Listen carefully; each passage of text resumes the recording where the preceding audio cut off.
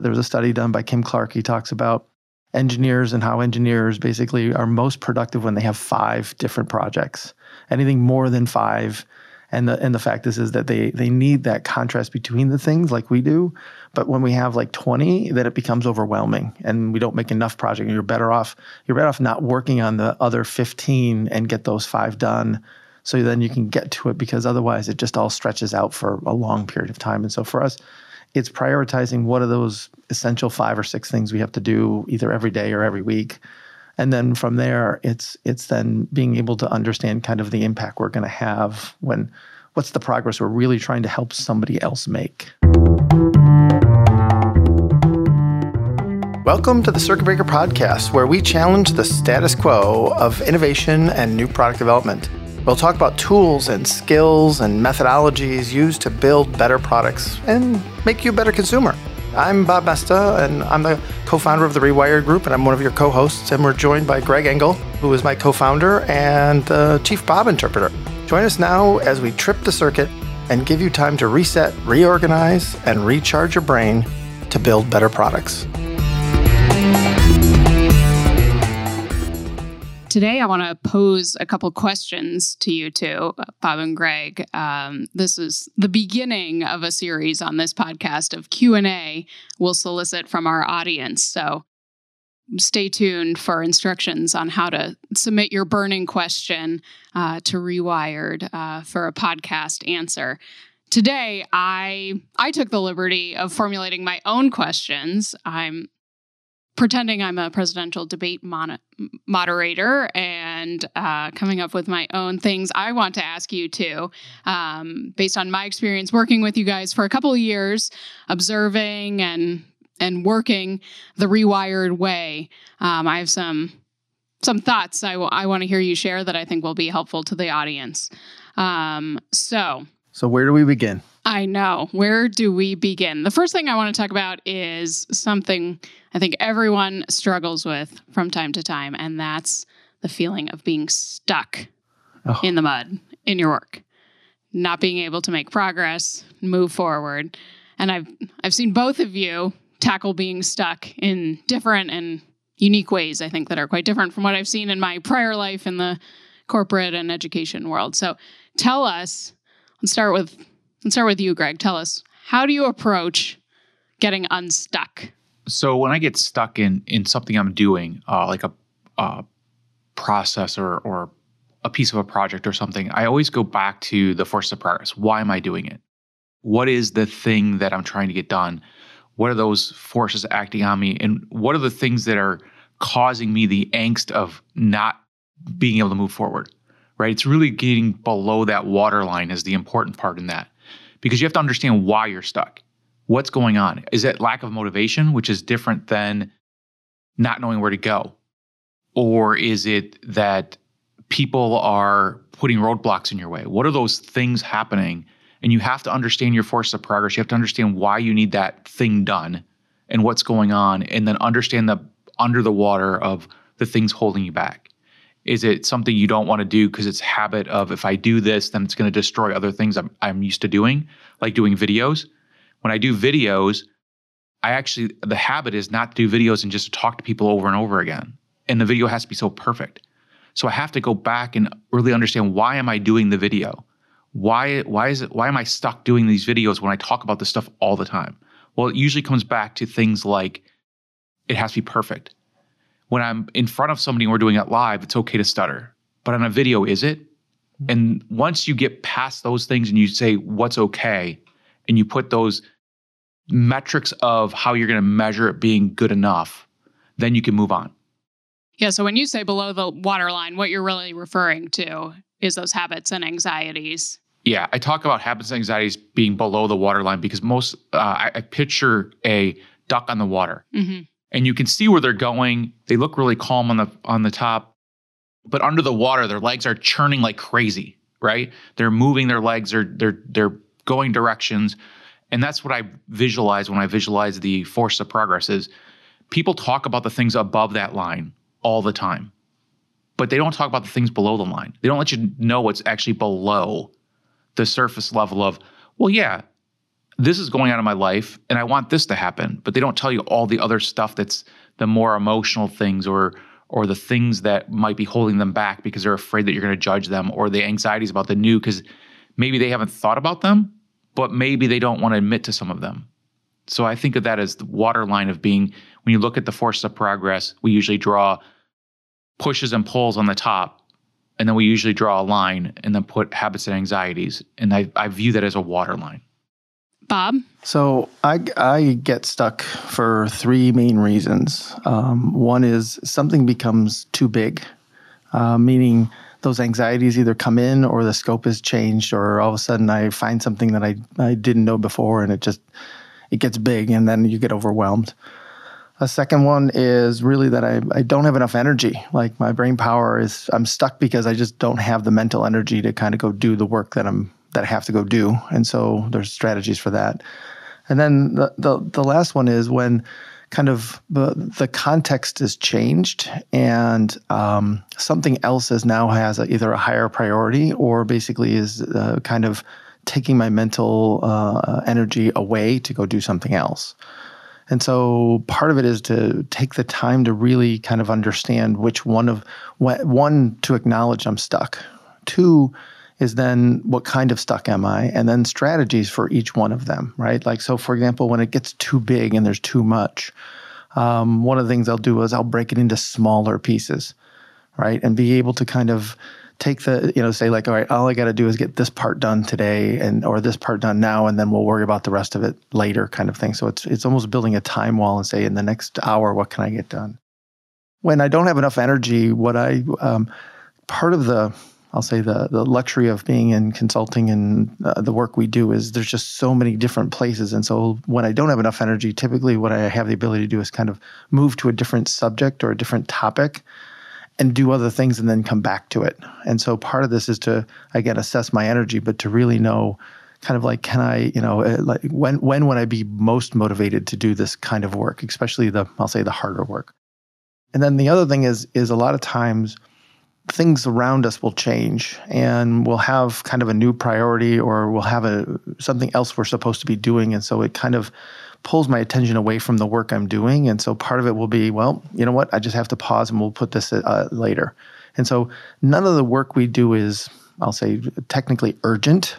And so part of this is to realize like it's about sequencing and reading your energy and kind of the progress you're trying to make, and then adjust accordingly with different strategies along the way. And so for the most part, people always ask like, how do you get so much done? I think part of it is we don't try to make everything linear and we mix it up all the time. You're also quite intentional about how you structure your day, coming in early, Yep. doing your thinking and doing Yep. other tasks later in the day. Yep. You have an idea of how you want to work and how you work best. Well, I think it's not how I want to work, but how my brain and my body work the best. And so it's one of those things where I've kind of found that sweet spot. And, though it feels like we're impromptu, a lot of the things I'll do is when I'm thinking about something or I'm doing a presentation, it's like I'm iterating a lot on it. And so there's certain times when I can do that and certain times when I can't do that. And so I've almost got like the day planned out of like, what do I need to be thinking about this morning? What do we need to be doing, when we're together, near the end of the day, as my energy gets lower, like what are those other things have I held off that I can do almost like with one arm tied behind my back? And so I've learned how to kind of match my energy to the task. Have you been stuck recently? Do you have an example you can share? Yeah. So I have 4 conferences I'm going to, and I have a conference that's out in California in 2 weeks. And the presentation was due yesterday, and I still don't have it done, but I worked on it yesterday and today. It's one of those things where I get stuck because they want to put too much into the hour that I have, and so I'm in this mode of prototyping back and forth. I can send them something to kind of ease it off and then basically modify it between now and when I present. But I'm still trying to wrestle with all the different things we've done in the last 6 months and kind of mash something together to kind of make it fit the audience that we're talking about. And so a lot of times I've come in the last 3 days, more or less, in the morning and kind of built something and kind of just didn't feel like it was tight enough or it was there. And so I've been able to back off. And so it's one of those things where it's that aspect of stepping closer, stepping farther, getting some perspective, and then, eventually getting your guys' input to it as well. But I don't feel it's ready to go to show you yet. You're making trade-offs, you're prototyping, you're moving forward. Yep. And I think the other thing around getting stuck is we don't try to make anything perfect. We all believe in this notion of iteration, and that we get it's almost like we time box or build a time wall for everything to say, we're going to do as much as we can within this time window. And then from there, it's okay, we'll come back to it. And it's that iterative, it's the right amount of iteration that really kind of helps us be ridiculously productive. Yeah, so something, going to my next question in my mailbag, something that often goes part and parcel with this notion of being stuck in your work is motivation. How do you two keep motivated through such busy work we do here? Teaching, coaching, consulting, writing, podcasting now. Software, all kinds of things. Do you want to go first? Back to Greg. So the first thing is we have to define what stuck and motivated are, right? Because I think Bob used a lot of words that were interchangeable there. And I think what he was actually describing to me was more of how does he stay unstuck, not how does he get unstuck, right? He plans his day to make sure he doesn't get stuck. That's right. So it's not about getting unstuck for him. Yeah, it's more of preventative there. But so stuck to me, when I say I'm stuck, when I'm talking to you all or to people that know me well, is I don't know what to do or I don't know how to do it. That's when I'm stuck. Motivated is when I don't want to, or I don't know how, or I don't know when to, is motivated, right? So they're different and they take different things to get them done. Mm-hmm. So we are blessed with what we do and how we work, that there's one way that I can help myself stay motivated or just pick things that motivate me because of the way we are able to pick and choose projects. Because of the way we're able to pick and choose things, that's one way I'm able to do it. That's preventative, right? That's we've set up our lives to do that. That you can't do that all the time. That's not something that anybody can strive for. But when you get it, you realize how great that is. Mm-hmm. And a lot of people have it in their personal lives, maybe not in their business lives. They have some of those things in their personal lives. But what I try to do to stay motivated, or when I'm demotivated, is again I go back to the forces. But this time, when I look at them, I don't look at them through my eyes. I look at them through others, right? I have to look at it who am I doing this for, and what are they expecting from me, or how am I going to help them be satisfied? Because motivation is about me getting myself to go do something. I have to do that through others. Unstuck is about me just doing it, so I get to look internally. So it's based on what I am, and you have to make sure you're defining those things correctly for yourself. Stuck and motivated to understand what you're doing. So stuck, I look inner. Mm-hmm. Motivated, I look out. Mm-hmm. And I'm saying, who am I doing this for? And how is it going to help them? Because me wanting to help them will keep me motivated or keep me moving forward. Right. And to me, the other part is when you start to look who you're doing it for.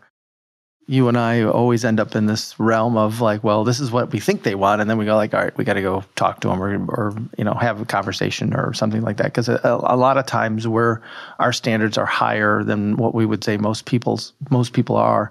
And so part of this is adjusting our expectations to basically make sure we're helping them make progress and not necessarily make it perfect kind of thing. And so motivation is a really... I think, Greg, you always tell me that I have very little anxiety forces, so progress for me is very easy. Right. And I think that's right. I think the bigger issue for me is trade-offs of where do I spend my time and how do I make sure I'm making enough progress in any one thing at a time that it's meaningful enough, right? And so part of this is you can balance 20 things, but the reality is that none of those 19 of the 20 things are sitting in inventory waiting to get done. Right? Until basically you're done with that last task. And so to me, having the right portfolio of things and having so there's a study done by Kim Clark. He talks about engineers and how engineers basically are most productive when they have 5 different projects. Anything more than 5, and the fact is that they need that contrast between the things like we do. But when we have like 20, then it becomes overwhelming, and we don't make enough projects. You're better off not working on the other 15 and get those 5 done, so then you can get to it, because otherwise it just all stretches out for a long period of time. And so for us, it's prioritizing what are those essential 5 or 6 things we have to do either every day or every week. And then from there, it's then being able to understand kind of the impact we're going to have what's the progress we're really trying to help somebody else make. So let's talk about that portfolio. Yep. How do you prioritize, whether you have 5 things or you're a little overwhelmed with 20 or more? How do you go about, we rattled off some of the things Rewired works on. How do we go about prioritizing? Bob? So in my world, I think and Greg will call BS on this if it's not true, but I believe that part of the portfolio is what is the thing, where is the biggest payoff in terms of making progress today? What kind of energy do I have? And then basically, what are the list of things that I have to get done? And so part of it is being able to focus and then intentionally delay things. So for example, I know I have sales calls I have to make today, and I should have made that, or I could have made them yesterday, but I looked at the week and said, Wednesday's going to be better. Everybody's going to be coming back. Here's where this, and I carved the window for that. And so to me, it's about fit of what I need to do and where I need to do it and what things need my attention. And I think the other thing is the way that we manage is we don't manage by, kind of checking in to say, hey, where do you sit on something? It's almost like whenever we're given tasks, it's almost that thing of like, we're assuming it's done unless you come back to us and ask for help. And so there's that aspect of we're not, kind of micromanaging like, hey, did you do this? Did you do that? In either way. And so that enables me to actually, kind of prioritize those right things for the moment. And sometimes it's 30 minutes, sometimes it's 10 minutes, sometimes it's 20 minutes. So it's picking the right windows of time to help us prioritize and get stuff done. But the prioritization is all around kind of matching my energy, my brain power, if you will, or my brain, how well my brain's working at that point in time, what I've done before, what I'm going to do next. And to be honest, we'll look, like I look at the day, I look at the week, I look at next week. And then after 2 weeks, it's kind of bigger rocks that are out there. But for the most part, I'm trying to make sure that every day and every 2 days is kind of like set up pretty well. So I think the first thing I use, and I think Bob uses it as well. I think you went more on time here, but the big prioritization tool we use is we look at what we're working on and we chunk it in the work. Mm-hmm. And let's just say I want to do videos to explain jobs to be done. I want to work on proposals. I need to work on a output for a client, and I have podcast ideas. Are the 5 things I'm going to work on, or whatever how many there were I just rattled off. We look for which ones have interdependence on them. What can I work on that actually helps me solve 1 or 2 problems? Mm-hmm. So if I work on the videos to explain jobs to be done, I can use that in proposals. I can use that to explain to people. I can use that in whatever I'm doing it for. So I have 3 different places I can use that and move that ball forward even further on all of them. So I find out where there's interdependence, or where if this happens, then it automatically feeds this project. And I do that one first. Yep. And why do I do that one first? Because it moves all of them. So I actually get to move the ball forward on all of them. Yep. Whichever one has the least amount of impact, I wait on. And that goes back to motivation a bit, right? If it doesn't have much impact, my motivation's not going to be as strong. Right. Or the fact that it might have a lot of impact, but there's a lot of other work you have to do to get to unlock that impact. And so it's kind of like, though it might be the quote, the highest priority thing we need to work on, it might be actually the last thing we have to do. And so this is where people, kind of confuse priority with sequence. And so this is where we would use things like the interrelationship tool or other tools to help us understand what we would call the natural priority of the work, which is the sequence of things that need to get done because they build on each other. And then the next thing I do once I understand that pattern is I look back kind of to what I answered with stuck and motivated, right? Which ones do I know? Do I know how to do? Which ones can I say this is, and Bob would use the word energy. I use the word, do I know how to do it, or can I do it relatively quickly, or am I going to get stuck? Because if I'm going to get stuck, then I shouldn't prioritize that one. If I know it's going to make me stuck, why would I waste that time? Yep. Right? So I have to also then match, once I figure out that interrelationship diagram that Bob explained of which ones work on which, I then have to look at it and say, do I have the energy to do it? Do I have enough knowledge that says if I do this, I can actually do it? You get it done. Yep. Or will I get stuck? And if I get stuck, how many hours is that going to cost me? Is it going to cost me days, hours, minutes, seconds? We have to figure that out. You have the notion too of maybe we're not smart enough yet to tackle something. Right. That's very true. I think the aspect of being able to just understand yourself and understand what you can do and what you can't do. And so the one thing I would say that we're actually really good at is asking for help, right? When we need it. And it's like, okay, or if I see you delaying something or you see me delaying something, you're like, okay, what's going on? Well, and I'm going to do that to you right now. Yeah. Because you use the example of your presentation. Yeah. I knew this was going to bite you. I need to know if you're stuck or if the motivation isn't right. Which one is it really? I think in most cases the fact is I'm trying to have the biggest impact for a very broad set of audiences, and so I'm trying to kind of pare it down to what are the three things I really have to do to have that impact in terms of changing their paradigm. And so part of it is there's stories I want to be able to tell. There's an interview I want to be able to do. I have an hour block, and part of it is being able to understand, like, how do I make sure that in that hour I can actually have the greatest impact. And so and again, so I'm trying to size up kind of that. And so I what I'm learning is I don't know enough about the audience. And so that's where I've got a call set up to talk to the coordinators just to make sure I get clear on the audience. And that's what I was going to ask is who have you talked to in order to figure out what is the right criteria to do this? And then the other thing is, have you looked at it and said, I want to do these things for me, or I want to do these things for the people? So you mentioned interview. Generally, whenever we say we want to do an interview, that's usually easy for us. It's easy for us, but it also has an impact where people realize they don't have what I would say is the questions, like the whole line of, well, the next question should be this. And it's like, no, we're going to ask a different question. And so it helps them kind of see the line of questioning that's very different, though the case studies help. But the fact is it's that subtlety of realizing, like, boy, I'm not asking the right questions. And I think that leaving them with that will help. And so just talking this through is kind of, again, helping me realize it. But part of it is to realize I'm stuck and that I'm not wasting time at it, but I'm all right, I'm going to move to something else so I can come back.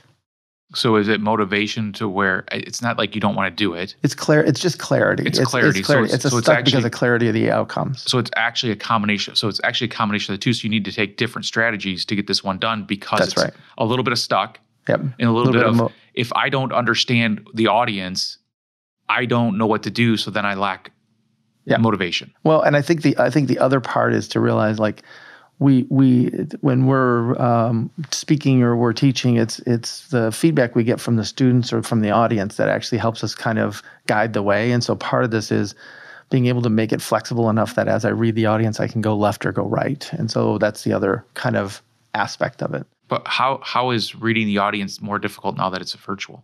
It's not going to be virtual. It's face-to-face. It's my first face-to-face in a long time, by the way. You're going there? I'm going there. And they're going to be there? Yeah, so that's the other part is I get nervous, obviously, speaking in front of people. And so it's one of those things where it's like, I haven't done it in a while. I'm like, oh, do I still have it or not?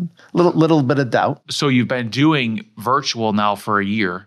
Or more, yes. And now you're doing a live audience. Yes. Is that causing part of the angst? Yes. That's part of the angst as well and I don't have, it's just me, where for the last year it's been, you or me or Catherine and me. And so I've never really been alone. And so it's one of those things going on. So I want to ask one last question from the bottom of the mailbag, mailbag, about something I think that's very unique about how we work here 88 Courchevel, as we say. And that's the role of debate, discussion, arguing. We argue all the time about everything from words, language a customer used in an interview, to best pastrami sandwiches, what is art, all kinds of things. Yep. And that's quite, that doesn't happen in every workplace. Let me put it that way. So what does that help us do here? What role does that play, that time spent debating and arguing? So I think it's twofold. I look at our arguments as a break, and I look at our arguments as practice. Yeah. So what I mean by break is we're doing a lot of things, and by being able to distract ourselves and talk about something like pastrami or a word or a concept that is not attached to our work, it gets us away from the work. And it allows us to think about something different than the work, which helps with motivation and stuck, right? So we need those micro times we do that, and we'll do it anytime, quite frankly. I think we're all up to an argument now and then. We've already done it several times this morning. Yes, we have.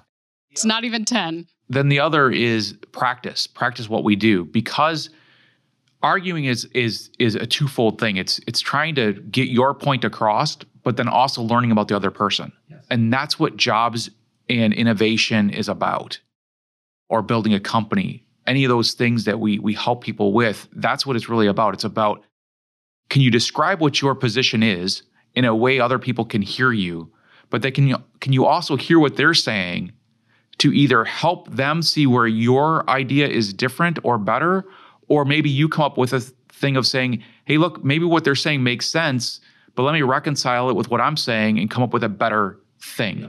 And we do that a lot around words, right? Yes. We'll debate words like crazy, and I can't even think of one. The last one we debated. Pastrami, we even debated. What is pastrami? Yes. And when is it not pastrami? So we use those things to just understand, and I think it's also a rapport builder for us as well. Yes. You get to know the person's thinking, you get to know those things. Yep. So I think it's but the rule is you can't get pissed off. Well, if anything, you get pissed off for me, I get pissed off at myself. Like, I can't either articulate it clearly enough, or I don't understand enough. And so a lot of times I will raise my voice, but it's not because I'm mad or angry at that person. It's like I don't understand, or I don't have the right perspective, and I think, when we debate, it's also in my mind and in your mind, I know we actually have systems in mind. We're thinking about, when they use that word, are they thinking about that word as an output or an input? Ooh, we need to have trust. So is trust an input to this process, or is trust an output of the process? Because it's very, very different activities I would do depending on where trust is as part of the process of whatever we're doing. And so a lot of times we're just trying to make sure we have clear meaning from a cause and effect perspective. But how does the arguing help that? The arguing helps us understand where and when people talk about healthy versus healthier. But if it's just us, how is that helping you? It helps all of us actually understand each other, and at the same time allows us to realize, like, there's certain words that we should not be talking about because they actually have so many meanings that they don't actually help us, right? So like the word of, boy, this is healthy. We've banned the word healthy from this office. It's healthier than what? Right? Because there is no absolute healthy. It's all relative, because your definition of health and my definition of health are very different. And so whatever we would build would never actually satisfy both. So I go back to that's practice. So we're practicing the tools that we're using. And that's what we're describing here is practice, is thinking about those things and using your knowledge always, even when you don't think you are. And that's what actually builds the muscle. Right. And I think the other thing, though, is we also realize that nobody is really actually using the dictionary definition of words. They're using approximations, and it's the other words wrapped around the word that actually help give it context, that then ultimately help us understand intent. Intent is what we're really trying to get to, so we can get to what I would say is a reasonable scope and understanding what has to be done or what we could do next, as opposed to kind of just, it's an observation. And so part of it is that we have a debate, but the debate has some some forward motion of progress embedded in it. So like when we're talking about pastrami sandwiches, well, we had a bet and our friend lost, and he's going to buy us a lunch from Carnegie Deli. And it's one of those things, do we want pastrami or not? That's not what happened. What happened was he bet us $100 million. Yeah. And you settled on a pastrami sandwich. A good pastrami sandwich from Carnegie Deli. But is that good from your definition or my definition? Well, because I don't eat pastrami, so... Yes. But what we're getting lean corned beef here. $100 million would have been better. Yeah, but he's never going to pay. He's never going to pay it. So the whole thing is it's really kind of a joke. And so if we can get something out of it, that's progress to me. Okay, Bob. Next time you're negotiating something, don't go down to a pastrami sandwich. Okay, let's get $100,000. Don't do it alone. Okay, let's get $100,000. I'm going to blow the air horn on this debate. Thanks, Bob and Greg, for giving everyone an inside look into how Rewired works. Stay tuned for opportunities to submit your own questions, to hear from Rewired about jobs, innovation, working virtually, all your questions that might be of interest to the whole audience.